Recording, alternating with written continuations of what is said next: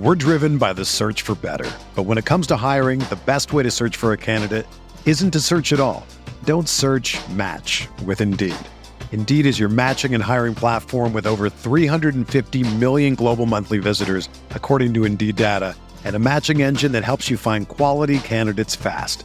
Ditch the busy work. Use Indeed for scheduling, screening, and messaging so you can connect with candidates faster. Leveraging over 140 million qualifications and preferences every day, Indeed's matching engine is constantly learning from your preferences, so the more you use Indeed, the better it gets.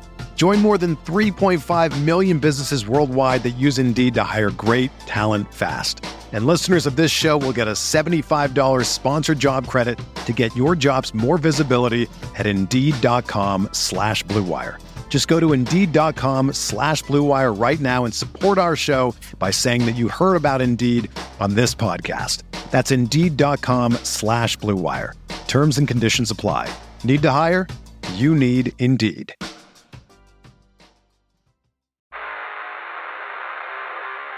You don't want it, you don't need it, but you're going to get it anyway. The Kevin Sheehan Show. Here's Kevin. And how did you think Scott Turner did as offensive coordinator this year? I think Scott did his job, did the things that he tried to do, and, we're going to self-evaluate and go through that process. That was Ron Rivera as part of that joint press conference with Ron Rivera and General Manager Martin Mayhew yesterday. A few minutes after that question and answer, Scott Turner was fired by Ron Rivera. Tommy and I did not know that when we were recording the podcast. Of course, we expected it. It was not a surprise that Scott Turner was fired, but we did not have on the podcast yesterday the discussion of Scott Turner being fired. So I will get to that today here in the opening segment. On the show today, Doc Walker will be with me. We'll get a lot of different thoughts from Doc on the Scott Turner situation, the Ron Rivera situation, the quarterback situation. And then in the final segment of the show today, I'm going to count down the top 10 Washington Commander players for the 2022 season. My list, my top 10 list of the 10 best players from the 2022 season. The show today is presented by MyBookie. Go to mybookie.ag, use my promo code KevinDC, and they'll match your first deposit dollar for dollar all the way up to $1,000. Very few places giving away that kind of money, guys. I would take advantage of it even if I already have a shop. Use MyBookie as a comparison spot, certainly for the free money that they're going to give you. But there will be a lot of shifting point spreads and totals here in these playoff games. I'm already seeing it right now. So you want to get the best number and the best price. MyBookie is a great alternative for you, or a great first option for you. MyBookie.ag, promo code KevinDC. By the way, a couple of interesting line movements here. The first game of the weekend on Saturday afternoon, 4:30 Eastern, Seattle at San Francisco. The weather, if you're not following it out west, just torrential rains.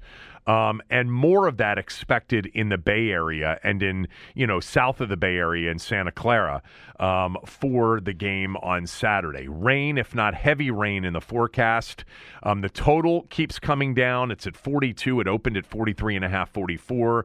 San Francisco was at 1 point 10.5. They're down to 9.5. I don't know much about the grass field at Santa Clara, the kind of turf, the kind of drainage system they have. I'm trying to think, have we seen a terrible field condition situation in San Francisco since they moved to Santa Clara? I don't know, but the weather is supposed to be horrible, and it'll be horrible all week leading up to that game. We've also seen a big move in the Chargers-Jags game. That line came down to 1. Now the Chargers are 2.5-point favorites in that game. And then for the Monday night game, Dallas-Tampa, that line is down to 2.5 now, down from 3. Still most of the action on Tampa, and I would expect that Dallas will probably be a smell test pick for me. I'm looking at. I don't love the board this weekend in general. I thought a lot more would be on Minnesota, but I think people recognize that Minnesota plays these outrageously close games and that the Giants, rolled up 450 yards of offense a few weeks ago against the Vikings. That's kind of a chic upset pick, the Giants over the Vikings, but the public is kind of split on that game right now. The public loves Buffalo to absolutely annihilate Miami, so the Dolphins might end up being a play, and they love Cincinnati right now because we're still unsure about the quarterback situation for Baltimore and Miami, for that matter. I think, by the way, the public's going to be all over San Francisco as well, so Seattle might be a play, but we'll wait until Friday for smell test picks on what was or has been. We still have we have 13 games left, 6 this weekend, 4 next weekend, 2 the weekend after that, and then the Super Bowl.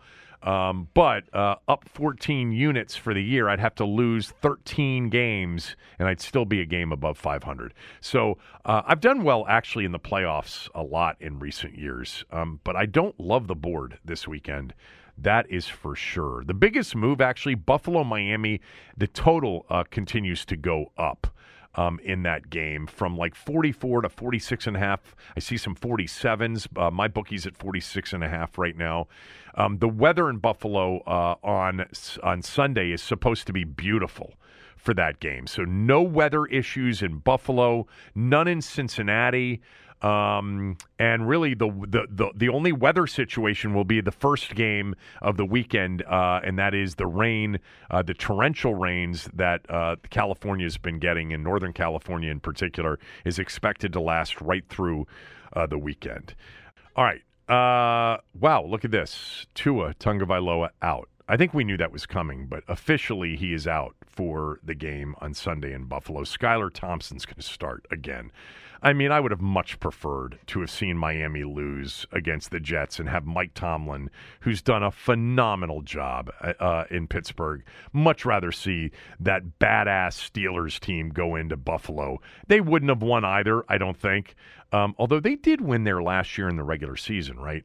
That would have been much more entertaining to see Tomlin and the Steelers and Kenny Pickett as a rookie in a playoff game than seeing Skylar Thompson and the Dolphins. I mean, they've got no shot, right?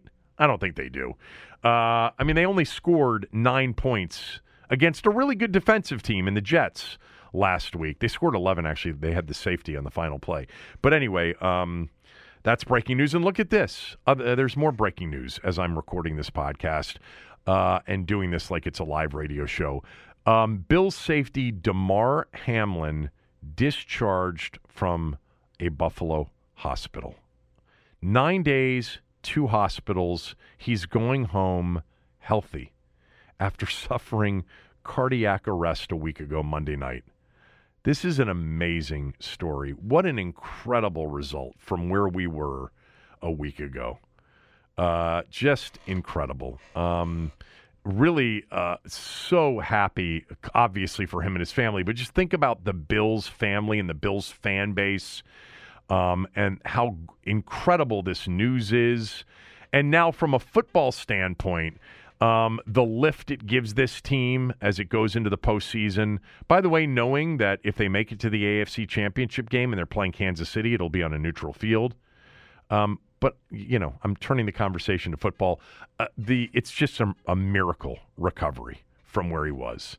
And it certainly appears as if that commotio cordis, which is like a 1 in 10 million shot of happening, may be at the top of the list of reasons, because they did announce that there was no underlying cardiac disease, no underlying condition. So, I was reading a lot about this last night, that a lot of the doctors believe that it was this, 1 in a several million shot of being hit in a spot when your heartbeat is at a certain point and putting you into cardiac arrest. It's happened a lot with baseball players, young baseball players, young lacrosse players with the weight of the ball.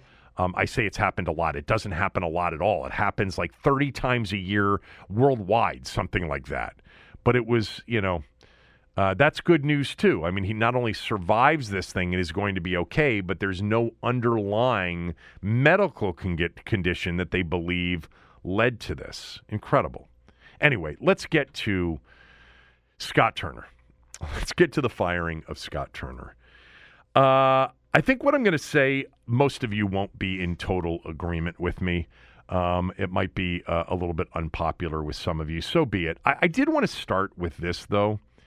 I'm okay with them trying to do better than Scott Turner. I'm totally okay with that. Yes, I have been more of a defender of Scott Turner during his 3 years as the OC than I have been a criticizer. I've been both, but I've been more of a defender. But I'm not standing on a table stomping my feet saying they're letting the next Kyle Shanahan or Sean McVay out of the building. What are you doing? I'm not doing that. I'm fine with them trying to do better than Scott Turner. I'm a little bit skeptical as to what they have lined up, because if they're trying to do a lot better than Scott Turner with like the next hot OC that's a quarterback's coach somewhere right now, Washington's not appealing. And they're not appealing because of the ownership situation and because of Ron Rivera's status as the head coach. If Ron Rivera hires you, you've got to understand that there's a chance a year from now they're going to blow out the whole staff. They might blow out the whole staff in March or April. So I am kind of skeptical with respect to what they can attract. I've seen a lot of people mentioning Mike Shula's name. Mike Shula was with Ron in Carolina as the OC. He's a senior offensive assistant in Buffalo right now, speaking of Buffalo. But I'm a little bit skeptical as to what they have right now. I would also tell you, I do believe that this was a scapegoat firing. I think if they had won one more game and they were getting ready for a playoff game this weekend, there is no chance that Scott Turner would have been fired. I shouldn't say no chance, because I do think that there was a disconnect, between Rivera and Scott Turner, based on where they were before the season and where they ended up. But he gave him a contract extension a year ago. I mean, Scott Turner signed a multi-year contract extension through the season of 2024-2025, I believe. So you weren't going to fire a guy that you just extended if you got to the postseason. Because if they had made the postseason, they finished, let's just say they had finished 9-7-1, that they hadn't shit the bed against Cleveland, or that they got one of the two Giant games. And even if they lost in the first round, it would have been viewed, certainly internally, as a major step forward season.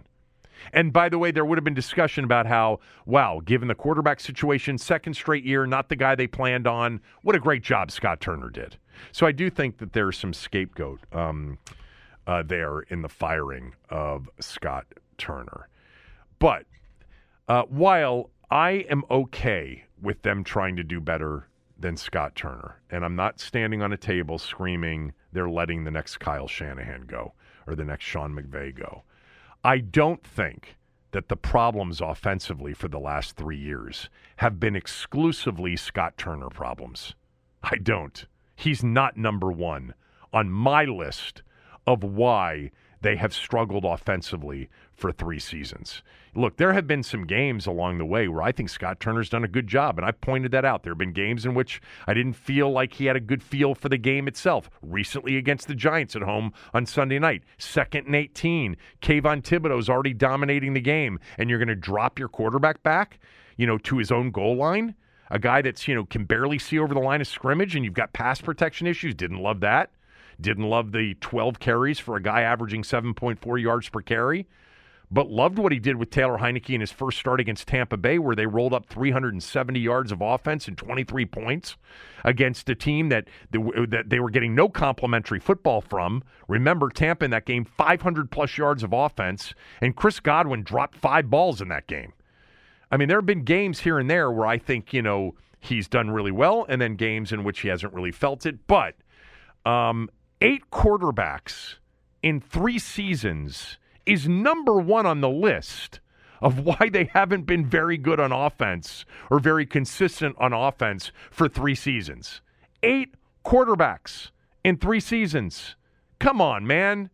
How could you possibly list Scott Turner as the number one reason when not only did he have to start 8 different quarterbacks, all right, in order, Haskins, Kyle Allen, Alex Smith, Taylor Heineke, Ryan Fitzpatrick, Garrett Gilbert, Carson Wentz, Sam Howell.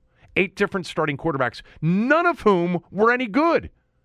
How could you possibly have Scott Turner as number 1 on the list in a quarterback league when you've had 8 subpar starting quarterbacks? Maybe Sam Howell will be different. But really, to date, 8 subpar starting quarterbacks in 3 seasons. That's number 1 on the list. If you want to put Scott Turner number 2, I'm not going to, argue with you that much, but there have been other reasons that the offense hasn't been very productive, and significant reasons. Terrible offensive line this year. Musical chairs everywhere, in addition to being a bad offensive line to begin with. Last year, they had musical chairs at center, even though the offensive line with Flowers and Sheriff was a better offensive line, much better. You've had this year. You had a guy that turned out to be one of your best players, Brian Robinson Jr., miss the first 4+ games, really 5 games if you count the Tennessee game. I mean, that was his first game back. He wasn't really ready at that point. They had their second best receiver, Jahan Dotson, miss a third of the season. I mean, there are a lot of other reasons that you weren't very good offensively, in addition to Scott Turner. You want to say Scott Turner was part of the problem? Fine. If you say he was the only part of the problem, I just don't agree with that. My guy, Paulie, who I love. Paulie, I love you. I think you've got a super sharp opinion, and I love the conversations we've had over the years. You DM'd me last night and said with a competent offensive coordinator, this team would have won 2 to 3 more games. I just totally disagree with that. If you had Kyle Shanahan, if you had a great offensive coordinator, Shanahan, McVay, etc., you would have won another game or 2. I'll concede that. They would have figured out how to take this chicken shit and turn it into chicken salad. But not just a competent OC. I mean, to discuss Scott Turner as totally incompetent, to me, is inaccurate. Or let me put it this way. It's unfair. Because I don't know how you could come to that conclusion with what he's had to deal with. I was looking, I was reading this morning the Jeremy Fowler, Dan Graziano weekly column, where they answer a bunch of questions, and then they open up their note bag, and they've got news and notes items. And Jeremy Fowler, who is super plugged in, said this about the Scott Turner firing. He said, Turner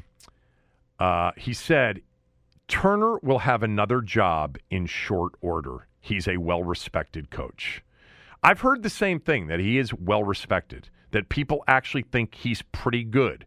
Ben Standig wrote a column at one point this season where he went out and talked to general managers, and GMs all talked about the fact that, or at least 1 or 2 did, that Turner's done a really good job and is very creative. And I've heard, by the way, some of the pushback. He's not creative enough. Actually, I think the problem's been the opposite of that. I think sometimes he's been too creative when he didn't need to be. I think they had I think they had a lot of creativity in their run game, specifically. But you're not going to get me to say that Scott Turner was a terrible offensive coordinator. You're also not going to get me to say that Scott Turner was my boy, and I'm really crushed by this. I'm not. I'm not going to say that because I never felt that. But I don't feel, and I don't agree with those of you that are convinced that they had a terrible offensive coordinator that was incompetent, that cost them the playoffs this year. I don't agree with that at all. By the way, here's another thing I saw. J.P. Finley tweeted this out. Where is it? Here it is. This is a PFF thing. And again, I'm not a worshiper of PFF. I'm not a disciple of PFF. I think they're, I understand what they do. And there's some guys like Nick Ackridge, who we've had on the podcast. I like Nick a lot. And the Commanders, Washington is his favorite team. JP, and Nick has told us some of this before.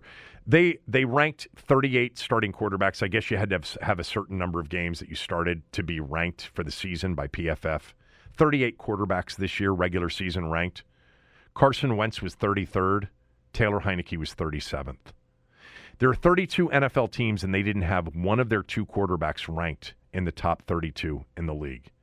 Now, you may say, like, the eye test, doesn't really back up that kind of ranking for Taylor Heinicke in particular. And I understand some of that. I mean, he made some magic at the end of these games. The end of the Green Bay game, the end of the Indy game, the end of the Giant game, the game that they tied in the Meadowlands. Only Zach Wilson was a lower-ranked PFF quarterback of the 38 that they ranked in the NFL than Taylor Heinicke. He was number one on the list of turnover-worthy throws. Nobody had anywhere near the number of turnover-worthy throws that Taylor Heinicke had. And we know, the Tirico Collinsworth pixie dust line that they repeated multiple times during that Sunday nighter against the Giants, we know that he got really fortunate a lot. And that, all of those coin flip games would have gone the other way on the coin flip had just one defender that had a ball right in his hands that he actually caught it instead of dropped it. 8 different quarterbacks, none of whom were very good in 3 seasons. I'm just not ready to say that the offensive struggles of the last 3 years were exclusive to their offensive coordinator. I don't believe that to be true. We'll see what happens with Scott Turner. I wouldn't bail on him yet. Look, a lot of you said when I was on a chair, on a table, screaming about Mike and Kyle, a lot of you said, you're out of your mind. Kyle Shanahan's a dope.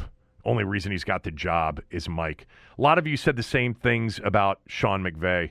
Oh my God, they keep running that duo play over and over again. He stinks. I mean, we have had strong opinions about offensive coordinators in this town in the past. And when I say we, I mean mostly you. And you've been dead wrong.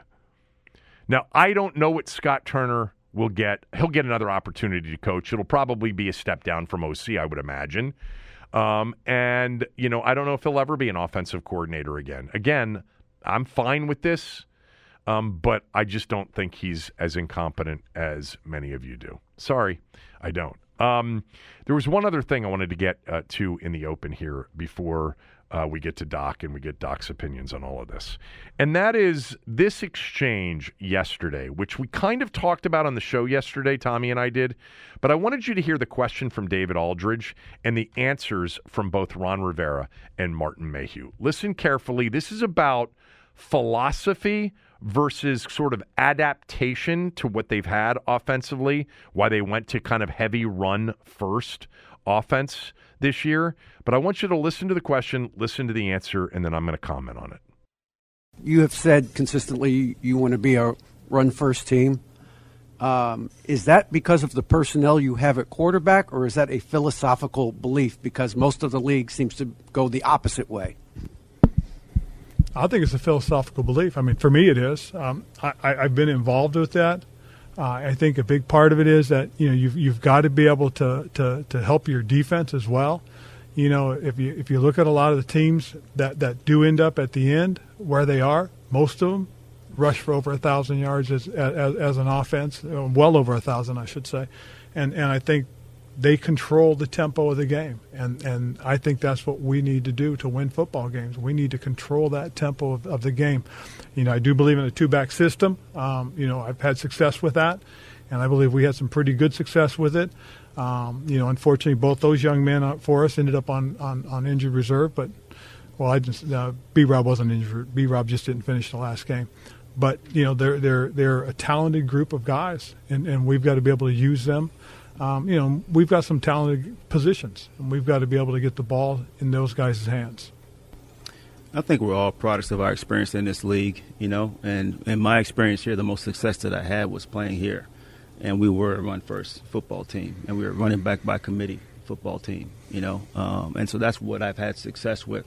When we had success in Detroit in 2014, we had a run-first orientation. I know coaches had a pretty good running back when you played too, in Chicago, So I think we're products of that and what we've experienced, and that's where I've had the most success. And I know that late in the year, that becomes really, really important. And when you can't run the football late in the year, it makes it very, very difficult to advance, make the playoffs, or have success in the playoffs. So that's why I think it's really important. And the physicality of the game, I think, is what can make a good team better, or an average team good. When you can out-hit somebody, it gives you a chance to win every game.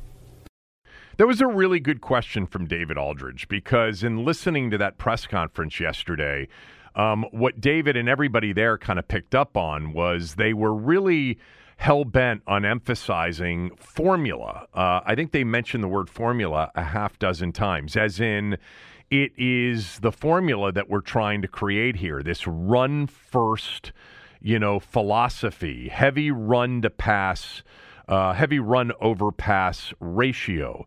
And David wanted to find out whether or not that was, their philosophy, their philosophical belief, or it was kind of an adaptation to the talent or lack of talent that they had at quarterback. And they answered that it was their philosophical belief. Well, I don't believe that for a moment. I think that's just an answer of convenient kind of recency. I mean, everything that they did last offseason would speak to that not being their philosophy. They traded for a quarterback that could stretch the field vertically with a strong arm. They said that. We want to be able to make more throws. We want to be able to stretch the field. We want to be able to go vertical. They extended with a massive contract extension, Terry McLaurin. They drafted a receiver at 16. They drafted a tight end that was basically a receiver. They re-signed a running back, and they did so in this controversial way with Buffalo, J.D. McKissick, that was more of a pass-catching running back. Yes, they drafted Brian Robinson Jr. They also let Eric Flowers and Brandon Sheriff, they didn't have much control over that situation, go. If their philosophical belief was heavy run-to-pass ratio, they want to be, their identity is going to be heavy run over pass, then they wouldn't have traded for Carson Wentz. They would have signed Marcus Mariota, or they would have signed Mitch Trubisky, or they would have just kept what they had. I mean, it's just not true. None of their actions actually said this is what they wanted to be. Now, is it true that Ron really liked what they did in that 4-game win streak last year with their running game? And staying ahead of the chains and possessing the football and running it more than passing it? Yes, he did like that. But they also did that out of necessity because they didn't have a quarterback that could really make NFL throws consistently. And they wanted something different than that. They wanted the ability to be able to do both. I'm not saying that they wanted to come in and be, heavy pass over run. Maybe Scott wanted that. I don't know. But they wanted to be more balanced. They wanted the ability to throw the football when they needed to throw the football, especially when they got behind, if they were to get behind. I agree with a lot of things they say. Look, this formula is tried and true, it's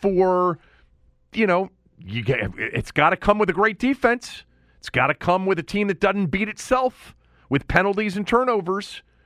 But, if you play that kind of way, you can beat Tennessee with Derrick Henry in the backfield and Ryan Tannehill at quarterback.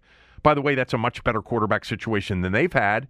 And you can win 11 games, maybe 12. Probably not going to get to the Super Bowl playing that way in 2023. I have a problem if that's kind of philosophical belief in 2023. I think you do that, you move to that out of necessity. I mean, trust me, I love physical football, smash mouth football and taking it to people and wearing people down. And I think, by the way, that travels well, especially with a great defense. But it's just, and Galdi pointed out on Twitter yesterday, and I went and looked at even beyond what Galdi. Galdi had the 9 out of the 10 top 10 passing teams in the league are in the playoffs per the Football Outsiders DVOA metric. It's actually even more than that. 13 out of the 14 playoff teams are in the top half of the league in passing teams. All right? Those teams are, here it is right here. Hold on for 1 second. Those teams are Kansas City and Buffalo 1-2. By the way, your 2 best odds teams to win the Super Bowl. San Francisco really runs the ball well, guys, right? They're the number 3 pass DVOA team in the league. Those 3 teams are 3 of the top 4 favorites to win the Super Bowl. Then you've got Miami 4. Jacksonville is at 6. Cincinnati 7. Seattle's 8. Philly is 9. The Giants are 10. Tampa's 11. Dallas is 13. Minnesota is 15. And Baltimore is 16. 13 of the top 16 teams are in 13 of the 14 playoff teams are in the top half of the league of past DVOA. 9 out of the 14 playoff teams are in the top half of the league in rush DVOA. You've got to be able to do both. And really, if you can't throw the football, your chances of winning a Super Bowl in 2023 aren't great. By the way, in the past DVOA rankings, the only team in the top 10 not in the postseason is Detroit, and they were nearly in the postseason. How about the bottom teams in past DVOA? Indianapolis, Houston, Chicago, Arizona, Carolina, Denver, Washington, the Raiders, the Jets, the Patriots, the Saints. I mean, do I need to go on? You got to be able to throw the football in 2023. If you can't throw the football, I don't have a problem with what they've done. I think actually in many ways it was good coaching to recognize, hey, we don't have the quarterback. We can't stretch the field. We put a lot of weapons out there, and we can be a short passing team. We can use Curtis Samuel in the run game. We can use McLaurin in the run game. You know, we can try to play action off of a really good run game to get those receivers the football on occasion in sort of medium length passes. But that's not what their actions said in the offseason. I think I would have respected their answers more yesterday if they had said, look, you got to be able to do both in this league. We want to be a physical, point of attack kind of team. We want to be able to run the football. We believe in that. By the way, Martin Mayhew talking about the last team that he played for here in Washington as being a run-first team. Yeah, I mean, but they were the best deep passing team in the league with the Posse and Mark Rippon in 1991. Nobody lit up the league with deeper passes like Washington did in 1991. Yeah, Biner and Riggs and Ricky Irvins were pretty good running the football. They were balanced. They were a balanced team that really were incredibly successful throwing the deep ball and stretching out a defense with the deep ball. I think one of the things that we've gotten used to here during the last 3 years is a lot of waffling on answers, a lot of convenient answers based on recent data, a lot of, not really having a philosophy unless they're forced into it. Like that, they had an identity this year. They developed an identity. Defense, running game. Defense was something that's been coming with the talent acquisition, and they were able to put it together this year. The running game and being heavy run to pass, after the early portion of the season when they were more pass heavy, because, by the way, in some cases they were behind.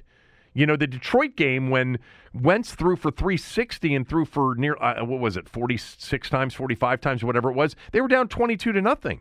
They were down big against Philly. They were down big against Dallas.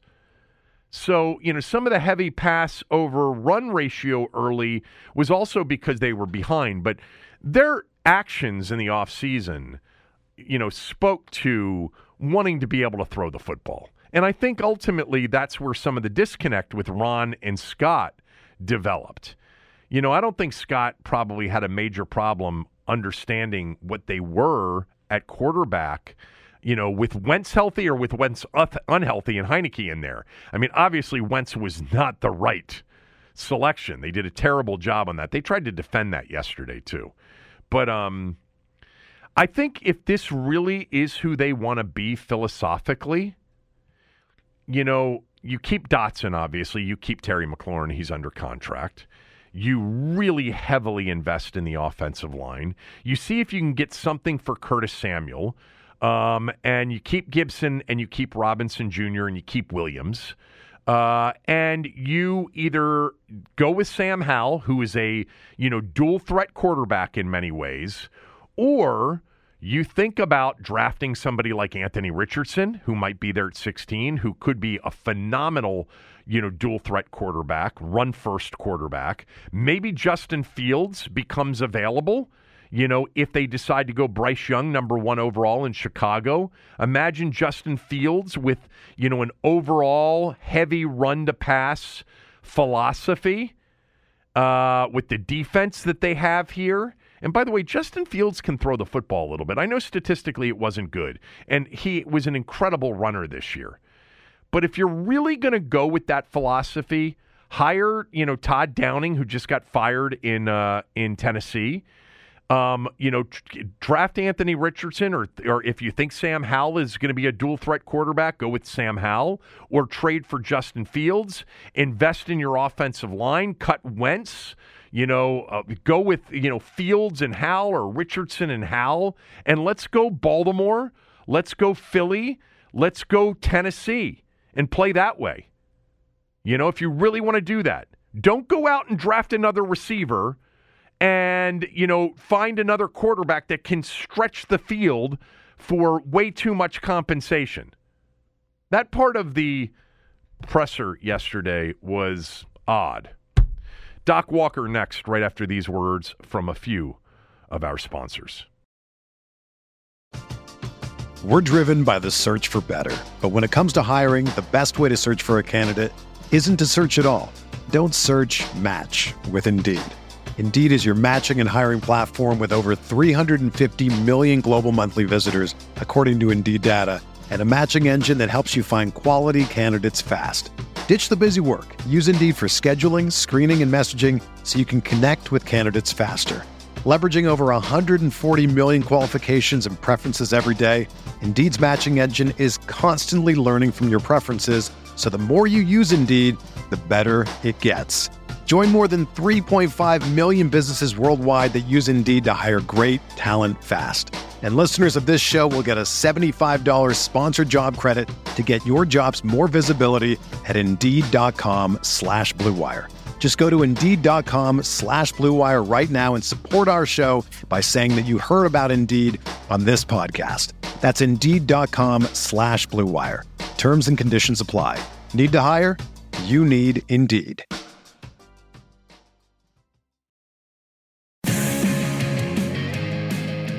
All right, it's time to bring on my good friend, Rick Doc Walker. I want to read this Apple review. It comes from Brian, who writes, when you have Doc on, there's nothing better than when you say to Doc, it's time for X's and O's. Burgundy and gold. Thank you, Brian. And I almost said maroon and white. No, you didn't. Because our colors are no longer burgundy and gold. Well, that's true. Well, there is. I don't know what the colors are. No, they're not. Brian had a lot of nice things to say about every time Doc comes on the show. And Brian, just so you know, I mean, he gets invited on the show all the time, and it's my pleasure when he comes on. He's very busy. I try not to reach out too often because I don't want to ask too much. Look, I'm the substitute teacher. No, you're not. It's okay.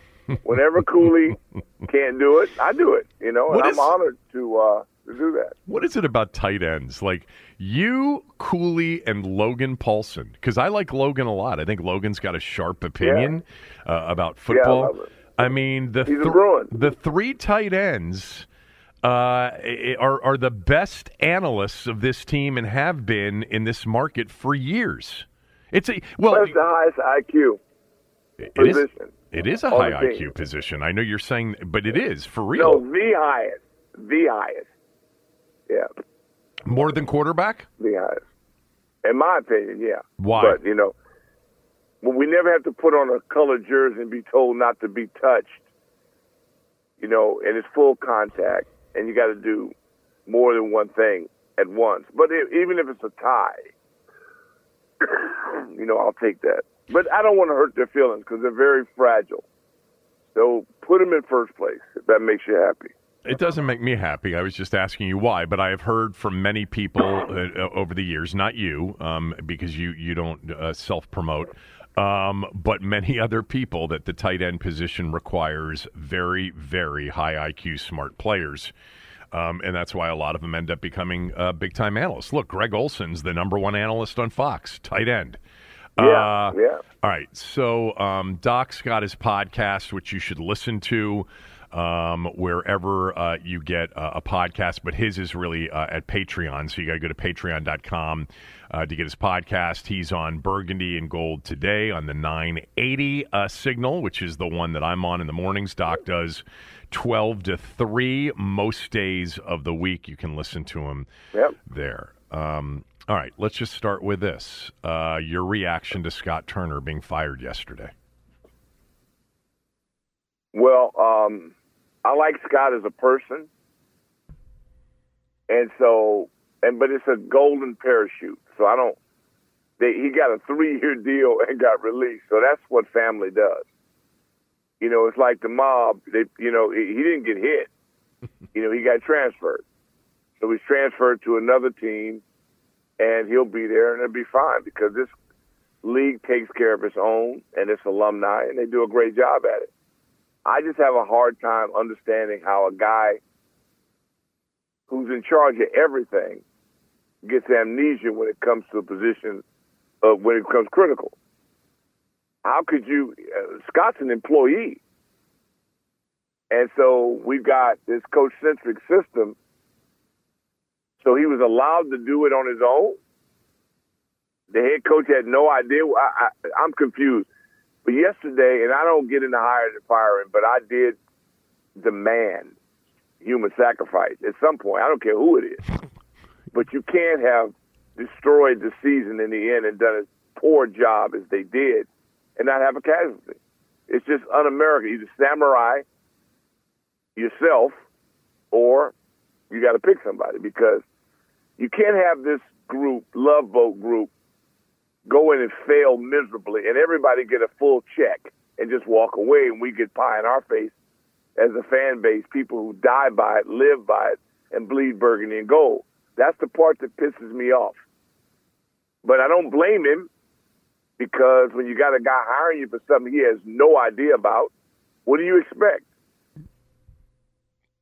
So was Scott Turner, because you're referring here a lot to Ron Rivera and the big check that he gets. The guy's in charge. Yeah, the guy's in charge. He's in charge. He does everything, picks everything. Yeah, but then doesn't know what happened. Can't control what plays are called. Has no influence on the guy that he hired and gave a 3-year extension to. Come on, man. When this leaves here, it goes right to Comedy Central. So did this script goes right to Comedy Central. So did Scott Turner get fired because he needed a scapegoat, or because Scott Turner wasn't very good at what he did? I would pick the scapegoat, because how can you say he's not good at what he does? You gave him a 3-year extension months ago. So what are you saying? You don't have any influence, so you didn't know what players were going to be called? Are you saying you're in charge, but you got nothing to do with what's called? Are you serious? Come on, man. Okay. But again, it'll work on this powder puff fan base, so whatever. They get to do whatever they want to do. All I'm suggesting is that they actually try to win, because he was hired to be a social worker, to clean the culture up. Yeah. Well, I don't give a damn about the culture, because the culture on the football team and the culture in the front office are two different animals. Right. And they sold you a bunch of crap. Okay, it's not his job to handle the culture of an organization that was ruined by a guy who has no sense of direction at all. So let's get that straight. So you come in, and not just him, at least in Denver, they admitted their mistake. They didn't try to double down. You don't think it's rare that you fire a guy after you give him a 3-year extension, and yet you're in charge of everything? You don't find that? I mean, you're just playing like you don't get it. I understand what you're doing. You're acting like you no longer care. It's not my level of caring. I still have strong opinions about this. I think you make a really good point. No, I think you don't care. I think you make a really good point. I mean, this is this is what you're saying. You're saying the guy that just gave the offensive coordinator a contract extension through the 2024-2025 season fired him a year into that extension as if somebody else decided to give him the extension. No, Ron Rivera decided to give him the extension. He gave it to him, so it's really his fault. You would like to see Ron Rivera gone. That's what I don't fire people. I'd like to see Ron do his job. I'd like to see him simply do his job. Your job, but he's had 3 years to do his job because he changed the culture. I would have asked him to. His job would have been defined by winning.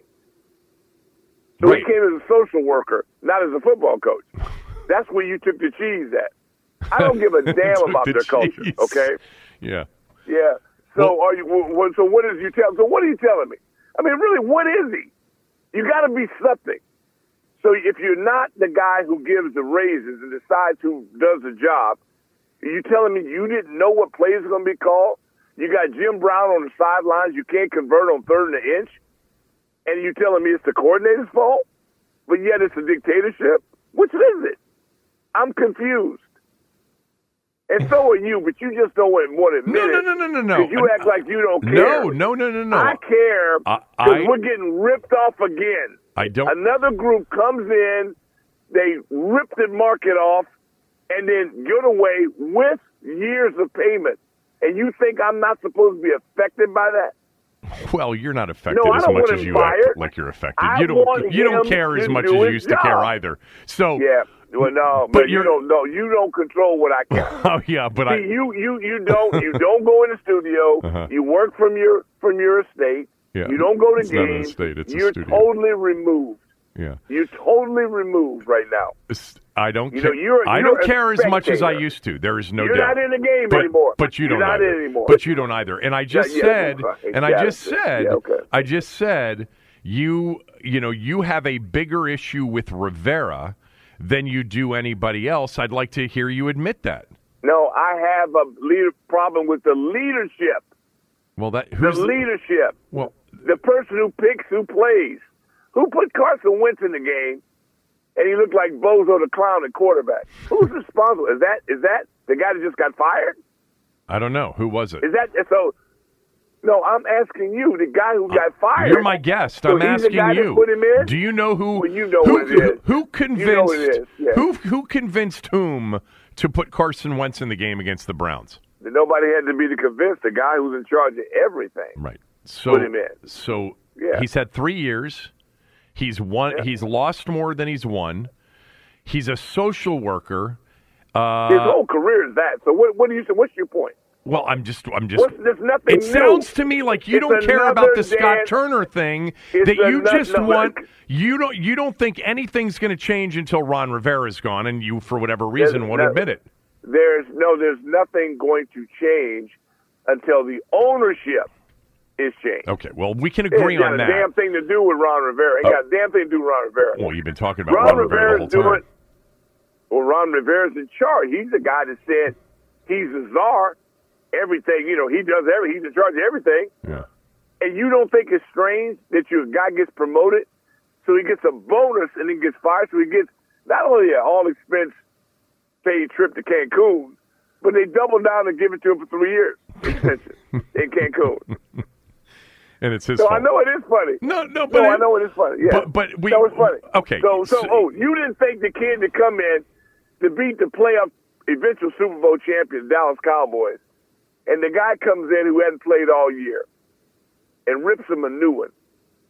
And you don't think it was strange that he almost didn't play at all? Wait. And he wouldn't have played unless Heineke put him in. I didn't. Heineke's the reason he played. Oh, you're talking about Sam Howell. Okay, sorry. Yeah, Sam Howell. You don't think that's strange? I thought the whole thing was strange. I thought okay. I thought the but whole. You're not. But you're not saying it. Oh, I did. Because you don't care. I talked about you it all don't week. care. All these people are to you as a ratings point. You look at their chaos. I'm you actually benefit suspicious. from their chaos. No, well, that's true, and you so benefit and so do from you, their chaos, and so do you. I want them to win. I want them to win. You're such a okay. fraud. I'll give the money back if they win. You won't. Yeah. Okay. I wish some of you could hear our private conversations. Yeah, so what are you talking about? Well, I don't talk to you. You don't talk to me until somebody doesn't show up. And I bail you out. Let me tell you something. Yeah. And let me tell you something. What? This is a sin, and it's going to continue to happen until we, as a group of fans, stop it. What fans? But we're so stuck. We need what fans? And the people that go to the games is not indicative of our power. Yeah. Okay. And you know that. I agree. So what? You know that. So what's your recommendation? Until we do what? Well, you got to get an owner first. Yeah, of course. You can't do anything. We got a gift They just this stole year. another year. We got a gift. Yeah. The gift. Yeah, absolutely. Yeah. This is the this is the light at the end of the tunnel that says people like me who don't care as much as we used to could be back with real ownership and real ownership that gives you a chance to actually win more than you lose. There you go. But That's all I'm asking. But let's make one thing clear. Their dysfunction over the years has benefited both of us. But if they had been winning like they've been winning in places like Boston, we would have benefited to a much higher level. Much higher. That's 100% true. The object is to win. Yeah. Object is to win. Okay, so we both agree on the owner. That's stripped of a name. That's obvious. It's been obvious for years, and by the way, that it was something it took you a while on because you were good friends with the owner and hung out with the owner, and we were all telling you that you will never win with this owner. You finally come around on that. I can't consider being good friends with somebody I've been around maybe 3 times. Individually, I don't know him at all. We don't know me. We were talking about this the other day. Let me just say, I think the last interview that Snyder did, I mean, a real interview with somebody in town. I'm not talking about a charity event where somebody throws out a question, a news reporter. I was there. I think you did it. No, Cooley. I did it. No, I think Cooley did it with Cooley may have done it. But I think all of the others were done. Well, you didn't do it once. There was a period there, 2 or 3 years you did it every year in training camp. And they asked me. I know they asked you to the changes. Well, I said, I won't do it. I won't do it unless I do it my way. If you don't want to answer, just say no. Or say no comment. You're not going to tell me what to ask somebody. They tried, but I didn't do it. I remember that. They try every time. Yeah. But that's okay. I don't blame that. All I care about is winning. Yeah. See, here's my deal. Yeah. How can you get a raise failing? That's like a kid putting in a C or D minus paper. Mm-hmm. And you give him an A. I don't understand that. I need you to explain that to me. We got all these people with all these titles. The only thing I care about is the scoreboard. It's never personal with me. I love linebacker Ron. I don't like the guy swallowing the microphone. I don't even know that guy. I want linebacker Ron. I want the guy in there that's got we got everything he's right. I want Ron to do his job and finish the job, which is to get into the playoffs with a competitive team. They can compete for the Lombardi Trophy. Is that asking too much? You look at his overall record, in this organization, it is. With that owner, it is. It's asking too much. Yeah. Okay. So you don't find it strange that Ron fires a guy that he just promoted. You think there's no problem with that, huh? Well, I mean, putting it that way, of course, it's odd, but like you said from the beginning, I think that he needed a scapegoat for this, disastrous end of this season. I think. But why? I think if they had, won one more game, and beaten the Giants in that Sunday night game, and they were still playing on Saturday, I don't think anybody would have been fired. I agree. But I do think that there was a disconnect between Ron and Scott. Because all of the conversation, and I talked about this in the open to the show, all of the conversation yesterday about what they want to be, and this is who they are philosophically, well, their actions spoke to something that was the opposite of that. They traded for Carson you Wentz. listened to the press conference? I did. Oh, what are you talking about? Oh, you did? You listened to that? Yeah, I watched it. Yeah. I watched the replay Oh, okay. of it. I Yeah. didn't. Yeah. All right. Well, no, I didn't. Because actually, you would have loved it because Martin and Ron talked about a philosophy of being a No. run-first I team. wouldn't have loved it because I've heard it before. Well, no, they It's change. the same They actually stuff they change all always the. say. No, they change all the time. What was different? What was different?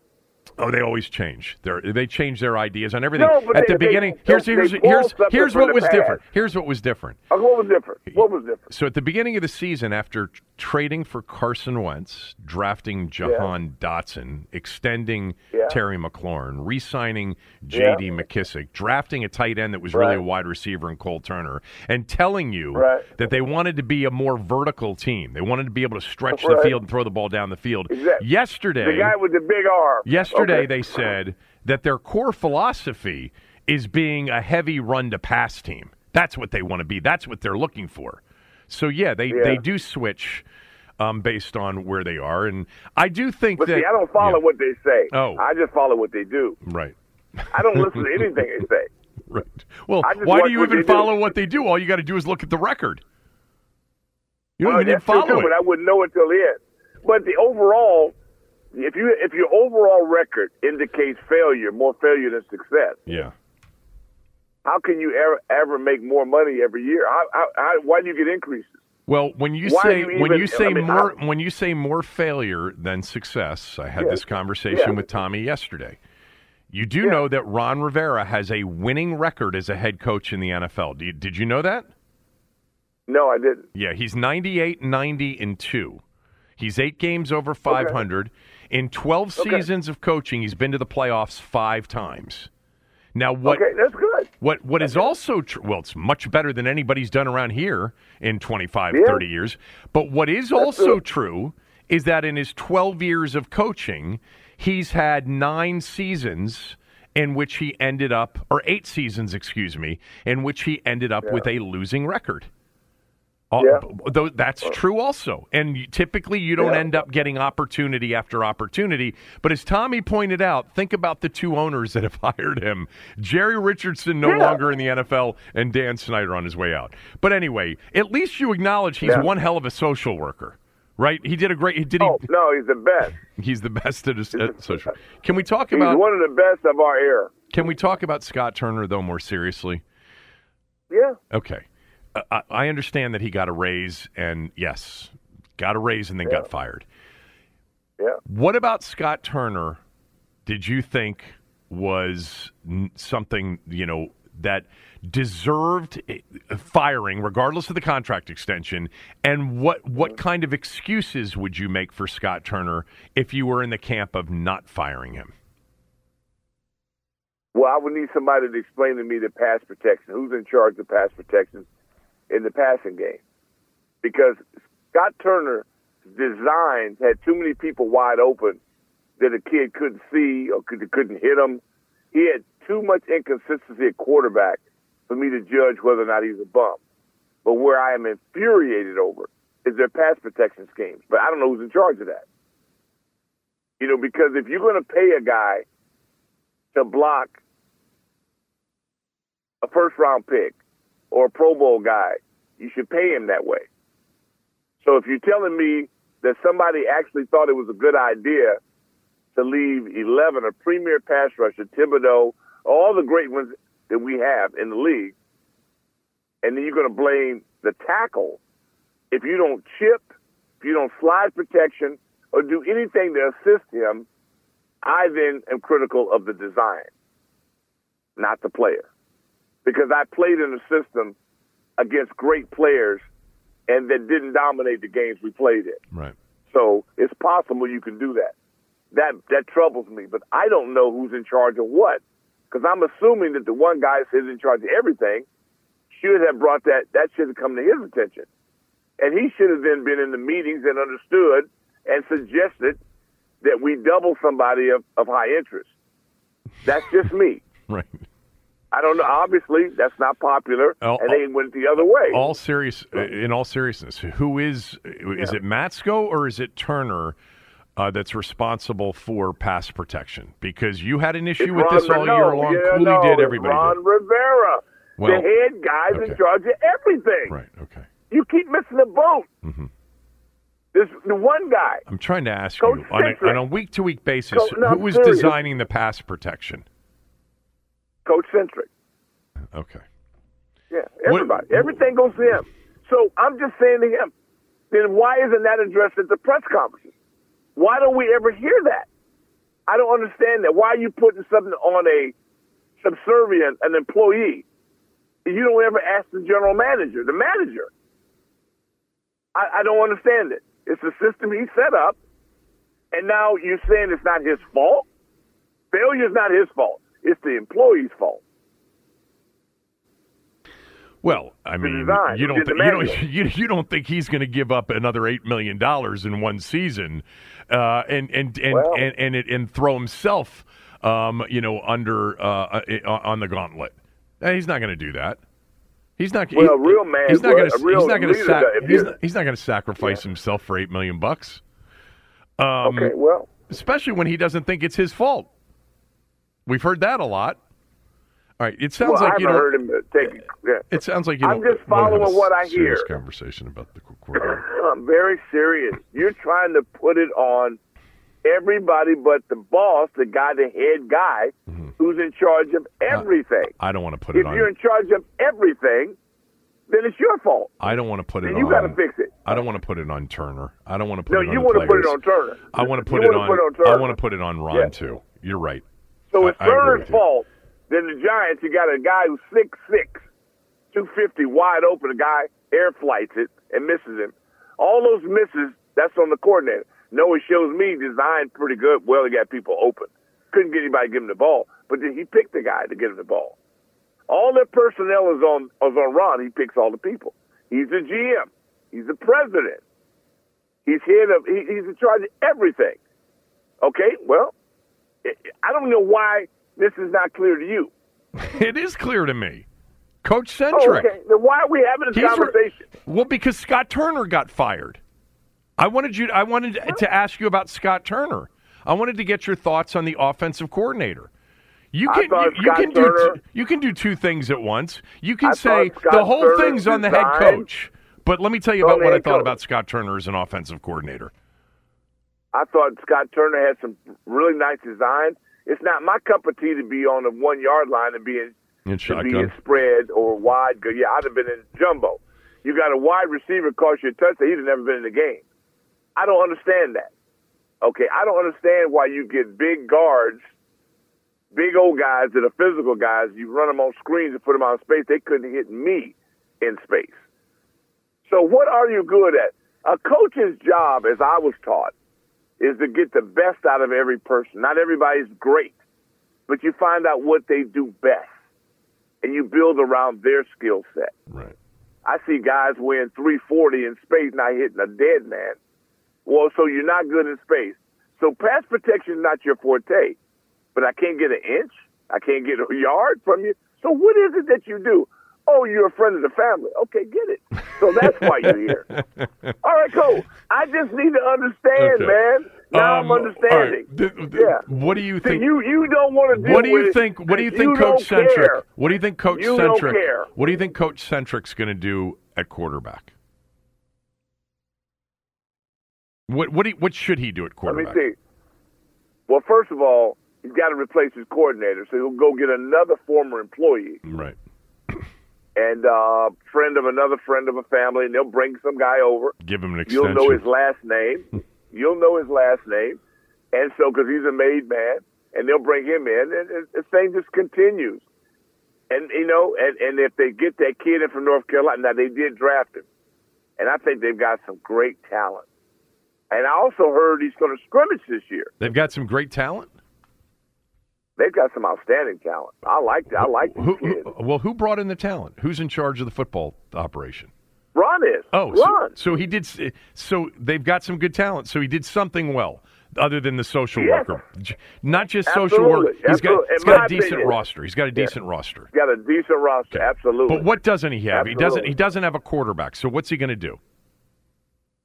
Well, he does have a quarterback. He drafted in the 5th round. The kid came in and beat the Cowboys. May win the Super Bowl. He just beat them. The Cowboys in a game they had to get. The Cowboys aren't going to win the Super Bowl.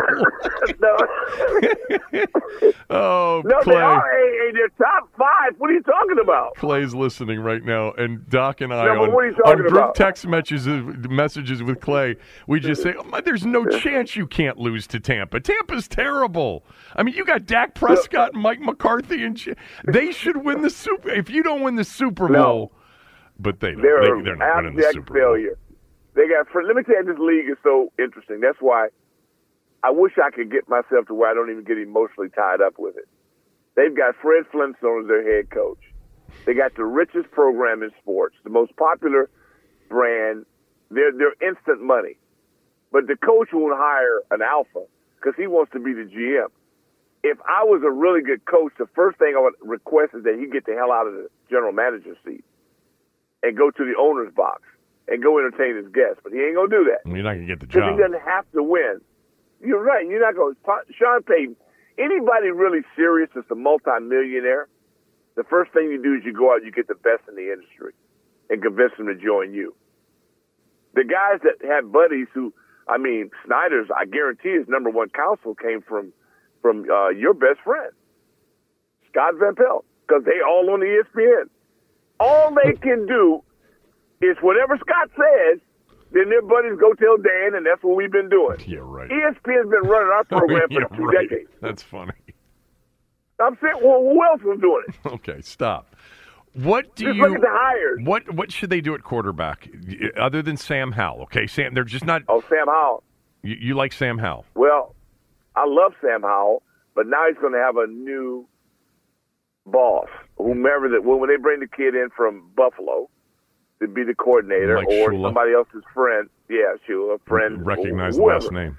Then the next friend of the family that they bring in, it's the same thing going to happen all over again. It depends on if they let the kid play or not. And now Heineke will go wherever Turner goes. I'm sure Heineken will go there because he knows the system. I'm not so He's been with him for 6 years. Yeah. And he knows the system up and down. And so, hey, man, I don't know why. I know you're just making fun of me because you love dragging me over the coals because I care. No, this kills me. It kills me that we're a laughing stock. Right. You know, and you love this. Cool. Who's your new team anyway? Who do you really follow? Oh, Minnesota. I forgot. I forgot. Yeah. I forgot. You got good. that horn? I do like that horn. That's good. I love that horn there. That's a good one. Yeah. That's a good one. Let me tell you what. Are you a season ticket holder now? For what? Have you bought tickets? Minnesota. I'm a season ticket holder to the Vikings game like you just had dinner with Dan and Tanya. You want to talk about that? Well, I wish I did. I'd sure love to talk to him. I'd love to get him on the show. Yeah. Well, matter of fact, I would love to get him on the show. I wouldn't be a season ticket holder to the Minnesota Vikings. It's a long way to travel on Sundays, especially from the comfort of my beautiful, warm studio that I'm in right now. What else? Yeah, do all I the have for guys you? always ask, does Kevin ever come in? I go, hell no. Hell no. Why would he come in? He doesn't come in. We got to go to him. I said, no, the King is doing well. I'm proud of you, man. I'm proud of you. You stop. It was good to see Herzog.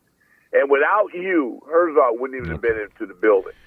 And I applaud you for that. That was a great move. If they were smart, they'd hire you.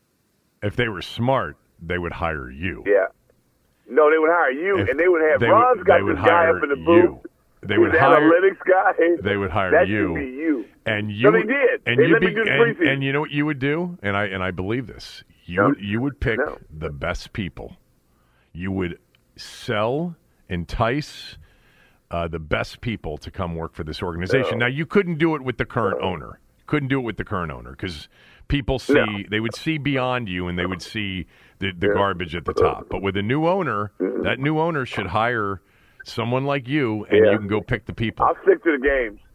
I'll stick to the games. I had a ball. You picked that's when I saw and look, Chris Paul. You see him at guard. Yeah. I've been screaming all year. How did he play? Put this freak in the game. Played well. Playing against the Dallas Cowboys. Mm-hmm. Yeah, I'm just telling you, that was an indictment on this entire staff. I don't care what anybody says. From our linebackers, our special teams people, Joey didn't have the best game, but I'll tell you what, these kids, they play hard, and it's a sin that they not be put in a position to benefit from it. And that's all I'm asking for, is that they be put in a position to maximize their skills.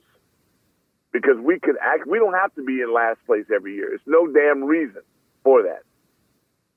And it's just a damn shame. I think the social worker has put together a decent roster, and if they can get a quarterback that can play, they got a quarterback.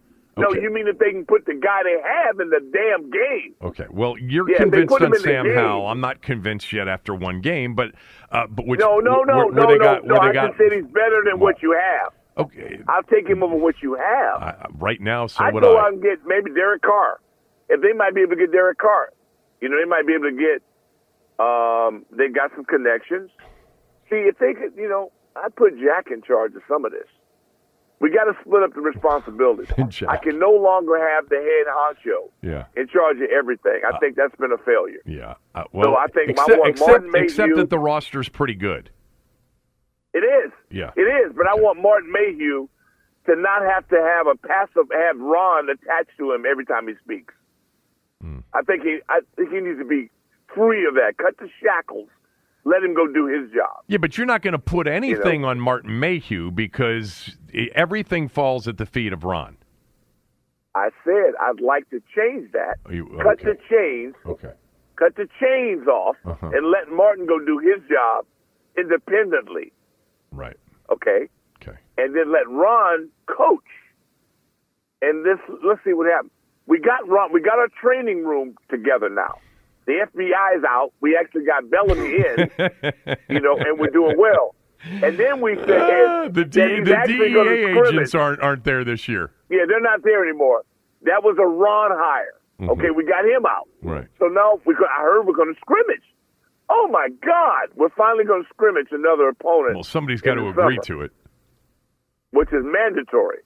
Well, he's got connections all over the place. What are you talking about? There is a pro team you could drive. You could actually ride bicycles to Baltimore, and they could scrimmage the Ravens, unless they're afraid of them.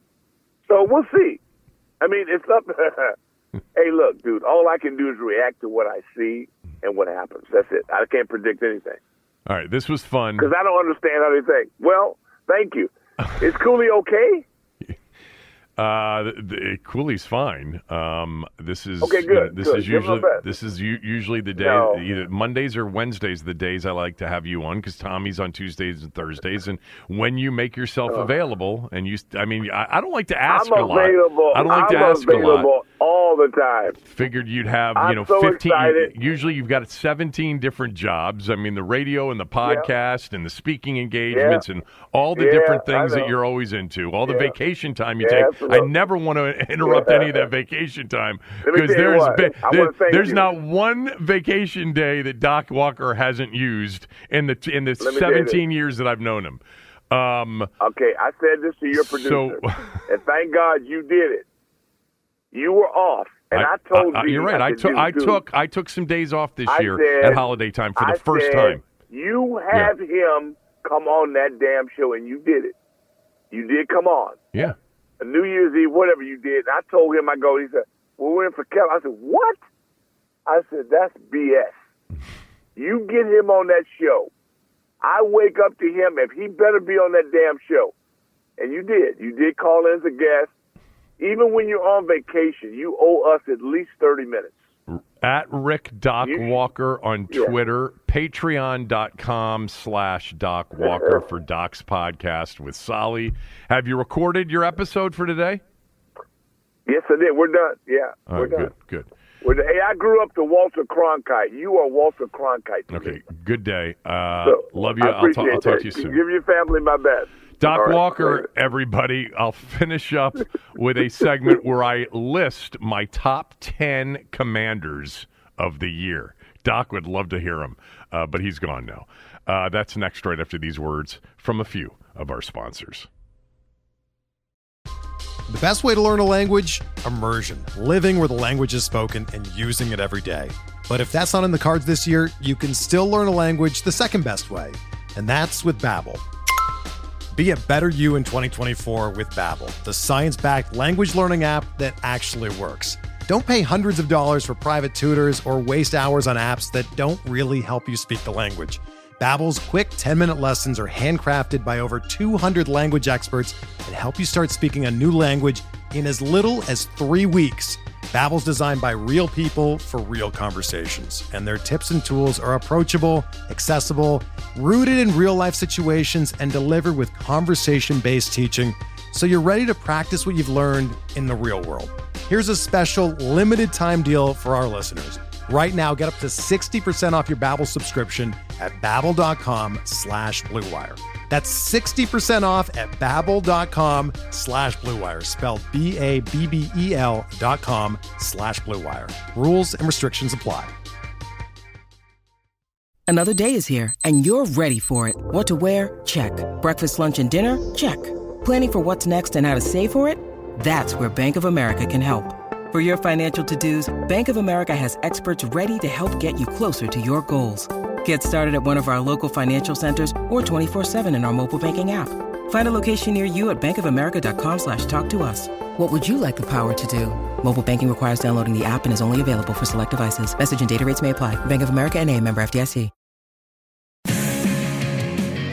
This final segment of the show will feature my top 10 Washington Commanders for the 2022 season. I think I used to do this on the show. Maybe I did it with Cooley and Tommy. Haven't done it in a while. I have no idea what made me think of this last night, but I worked on a list. I took everything into consideration, and I will unveil the top 10 Washington Commanders for 2022 here in a moment. This final segment of the show is presented by Window Nation. Window Nation's bringing the home show savings to you during home show season.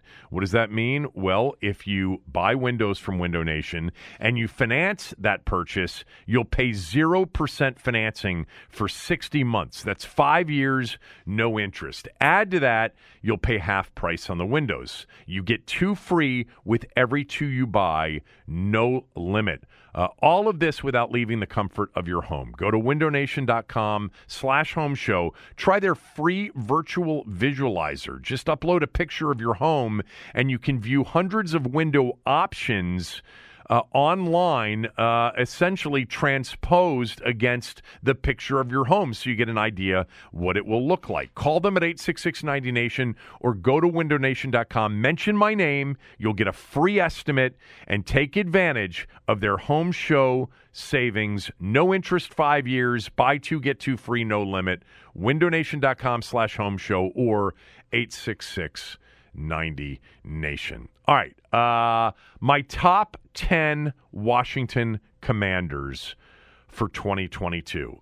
There were some honorable mentions. I'm not going to mention them first because you may think they're going to end up in the top 10, and I don't want to spoil the anticipation as we count down from 10 to 1. I'm going to start with number 10, and even though he only played in 12 games, Jahan Dotson was one of the best 10 players on their team. And I don't think it's going to be much of a reach right now to say that he's going to be on this list every single year he's on this team, barring injury, in years to come. What a special talent Jahan Dotson is. 12 games, 7 touchdowns, really made them look good from an evaluation standpoint. And by the way, the trade back value, where they got Brian Robinson Jr., where they got Cole Turner, where they got Sam Howell, and, you know, they all of that by trading back 5 spots with New Orleans. New Orleans ended up taking Chris Olave, and Olave was outstanding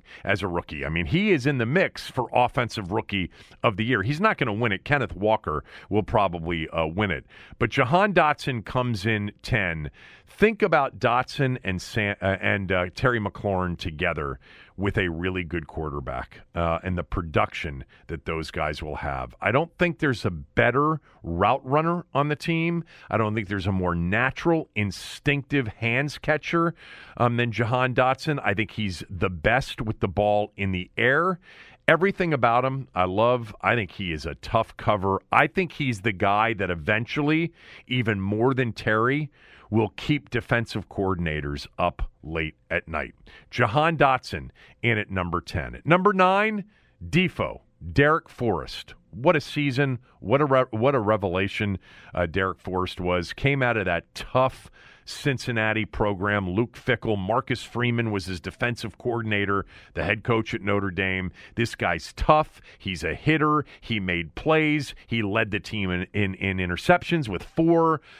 This guy just was all over the field and high IQ. Part of what I really think was a very intelligent back end for Washington. Not only did you get players who could play, they were players that clearly Jack Del Rio had a lot of confidence in.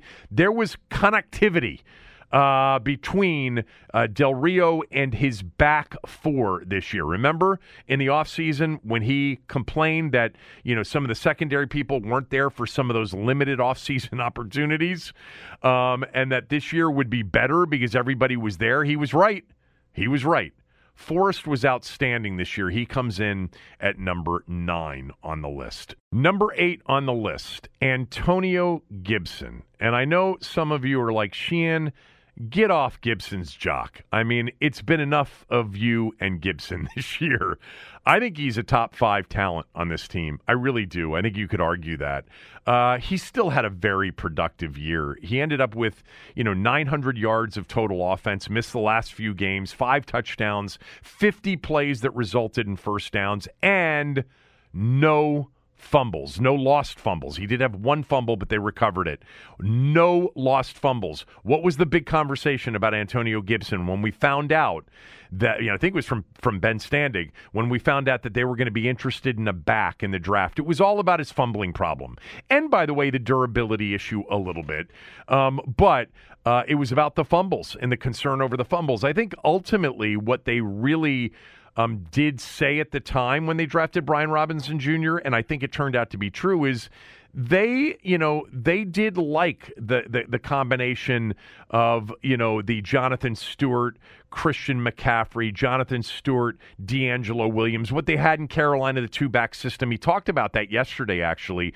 I think they really were looking for that. I think they were concerned about the fumbles. I think they were concerned about the wear and tear on Gibson. Personally, I think Gibson handles inside the tackles well. Brian Robinson Jr., coming up on this list, turned out to be even better than Gibson at that. And I know, at one point in the season, I was like, I want Gibson with a significant more a number of touches than Brian Robinson Jr. I like Antonio Gibson. I think he had a really good year. I think if he plays the whole season, I think if they've got better quarterback play, I think he ends up being a guy that produces even more. But he comes in for me at number 8 on the list. Number 7 on the list is Brian Robinson Jr. I mean, let's face it. The guy turned out to be an absolute beast of a running back. He only played really in 11 games. 12 if you count the Tennessee game. 797 yards. He averaged 3.9 yards per carry. Nothing to write home about. But how many of those yards were all yards that he gained, yards after contact? The amount of times that he basically created something out of nothing. He is the definition of nothing there. Somehow he gets 3. If there's -2, he gets back to the line of scrimmage. If there's 3, he gets 6. God forbid you give him any kind of forward momentum. He's going to carry the pile for 3 to 4 yards. He was outstanding. He is a guy that has a chance to be a really good NFL back this year. It's funny about Brian Robinson Jr. One of the things we heard so much about, mature, played so much in college, never fumbled. And by the way, he didn't have a lost fumble this year either. The only lost fumble they had on a rushing attempt all season long was Curtis Samuel. That was it. And last year with Gibson, that was an issue. But Brian Robinson Jr. was outstanding. They were right about him. I still would have looked at Tyler Algier in that spot before Brian Robinson Jr. I loved Kenneth Walker. Now I think he was gone. Algier's a guy that ultimately in Atlanta is another guy that's, in the running for Offensive Rookie of the Year. He won't get it. Again, Kenneth Walker will get it. But, man, they didn't go wrong with Brian Robinson Jr. That's for sure. I thought he was too upright. I thought he was too tentative. But he was new, and he was coming off a near tragedy in August. Once he got his sea legs under him, and, by the way, once they went to the formula of heavy run first, a lot of those yards, man, he was a bull. Imagine with, a real pass threat, with a better offensive line. This guy isn't Derrick Henry, but he's kind of baby Derrick Henry. I don't know about that. But Brian Robinson Jr., a hell of a season in his rookie year. He comes in number 7 on my list. Number 6, Montez Sweat. Some might have had him higher on this list. You can make that determination when you hear what my top 5 are. Montez Sweat finished 13th in tackles for loss in the NFL, tied for 13th, had 8 sacks on the season, had multiple pass deflections.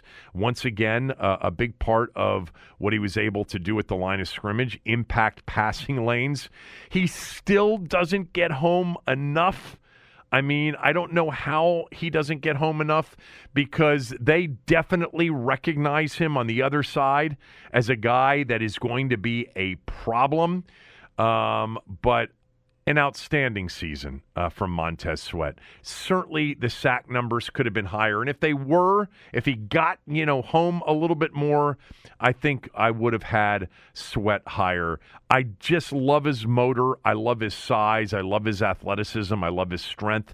I think he's really learning how to play the position. He comes in number 6 on my list of the top 10 commanders for 2022. Number 5, Cameron Curl. We talked about Derek Forrest, who came in number 9 on this list. I mean, if there's ever a player that you hold up as the definition of he gains more when he's not playing than when he is, Cameron Curl would be the guy this year, because when he was out, first 2 games of the year, the Cleveland game, the defense really struggled without him. They've got a high IQ back end. He is a hitter.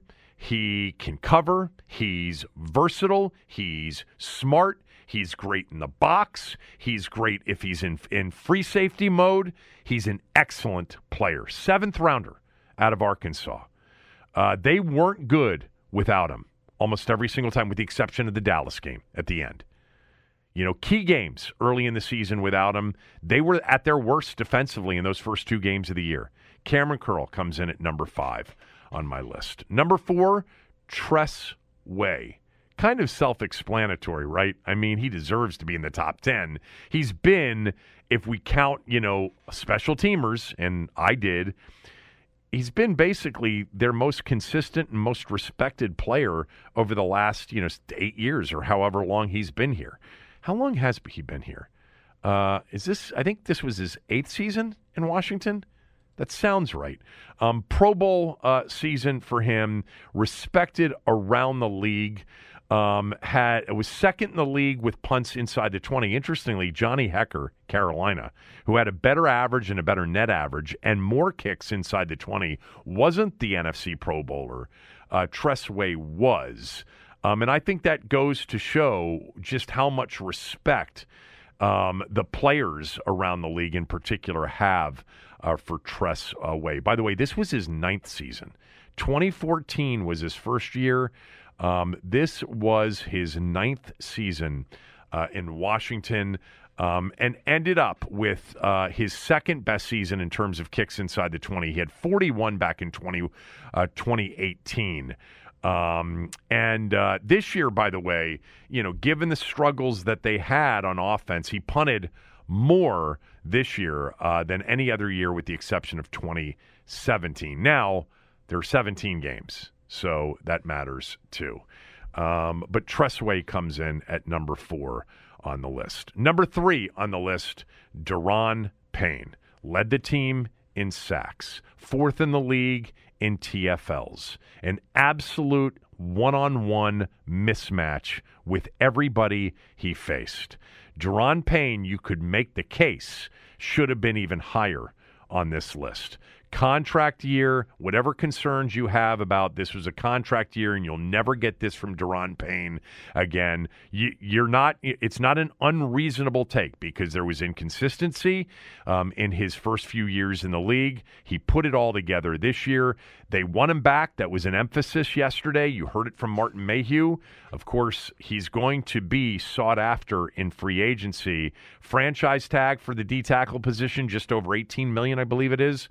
But what a season he had. I mean, 18 TFLs, tied for 4th in the league, 11.5 sacks, 5 pass deflections at the line of scrimmage. He was an absolute handful for any interior offensive lineman. I think Daron Payne is the most gifted player that they have. No, that's not true. Chase Young is probably the most talented. Daron Payne is probably second on defense. He comes in third on my list of the top 10 commanders in 2022. Number 2 on the list.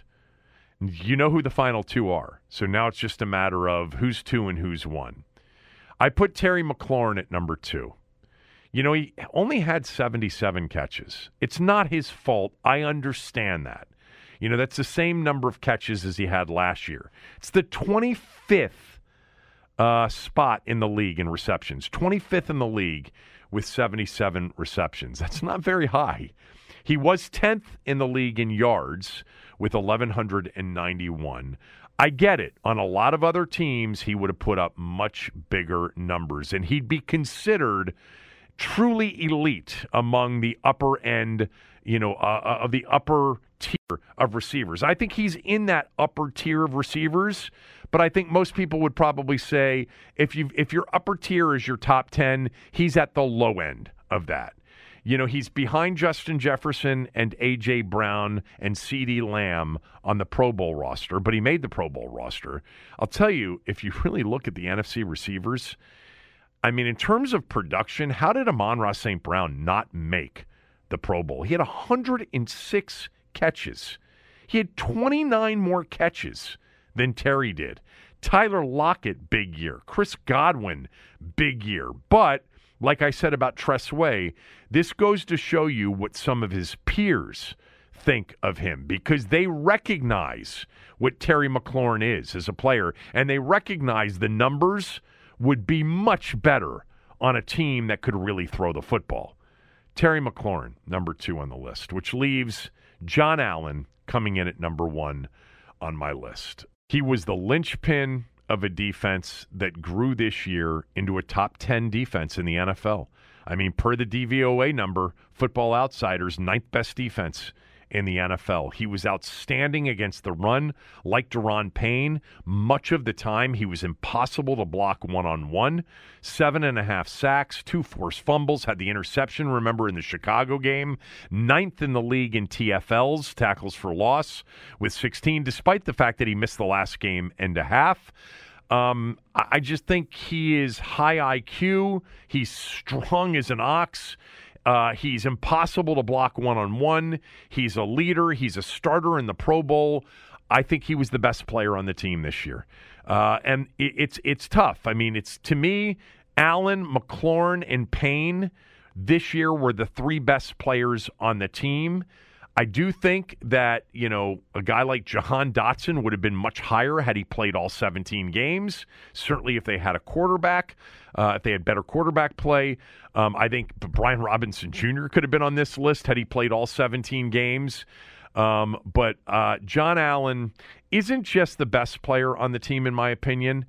I think he is the most respected player on the team. I think, he's a tough, old-school guy. And I think Terry, is very well respected as well. Trust me, these are the 2, Leno is up there. There's 3 or 4 guys that are highly respected inside that locker room when you talk to people who are very familiar with the situation. John is a grown man, and he's a grown-up. I just love And I know Doc and I, talked about it, and, Doc referred to Ron Rivera as a social worker. To me, the bottom line is Ron has changed very much the culture in that locker room. Now, when we look at the top, 4 players that I just listed on this team, all 4 were acquired by the previous group. But they're all kept and extended by this group.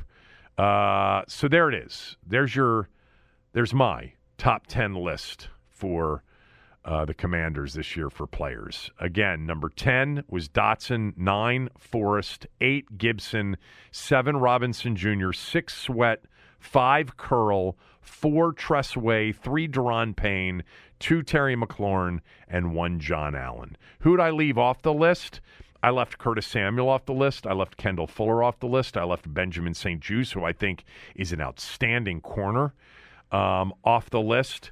I think that's kind of it in terms of the players that I left off the list that you could have considered. I left Jeremy Reeves off the list. He's going to the Pro Bowl as a special teamer.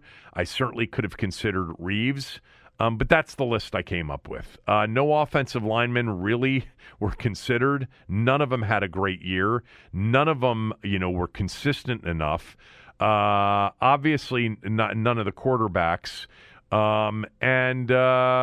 Jamin Davis, not top 10, but I think if you got to, the top 15 to 20 players, you could start to make an argument for Jamin Davis in the season that he had.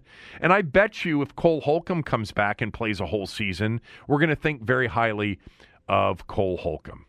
But anyway, that's my list. 2022 in the books. Now we're into the offseason. Can't wait for the playoff games coming up over the weekend. Love the NFL playoffs. And I'll get much more into those games the next 2 days. Cooley will join me on Friday. Tommy will be with me tomorrow. Have a great day. Back tomorrow. Spring is in the air at Littleton Coin Company, and we want to help you brighten your collection. Visit us at littletoncoin.com all month long to enjoy 15% off your purchase. With a wide selection of coins, paper money, supplies, and more, Littleton Coin Company has something for every collector's taste. Use promo code SPRING at littletoncoin.com for 15% off your purchase all month long. Restrictions apply. Littleton Coin Company. Serving collectors since 1945.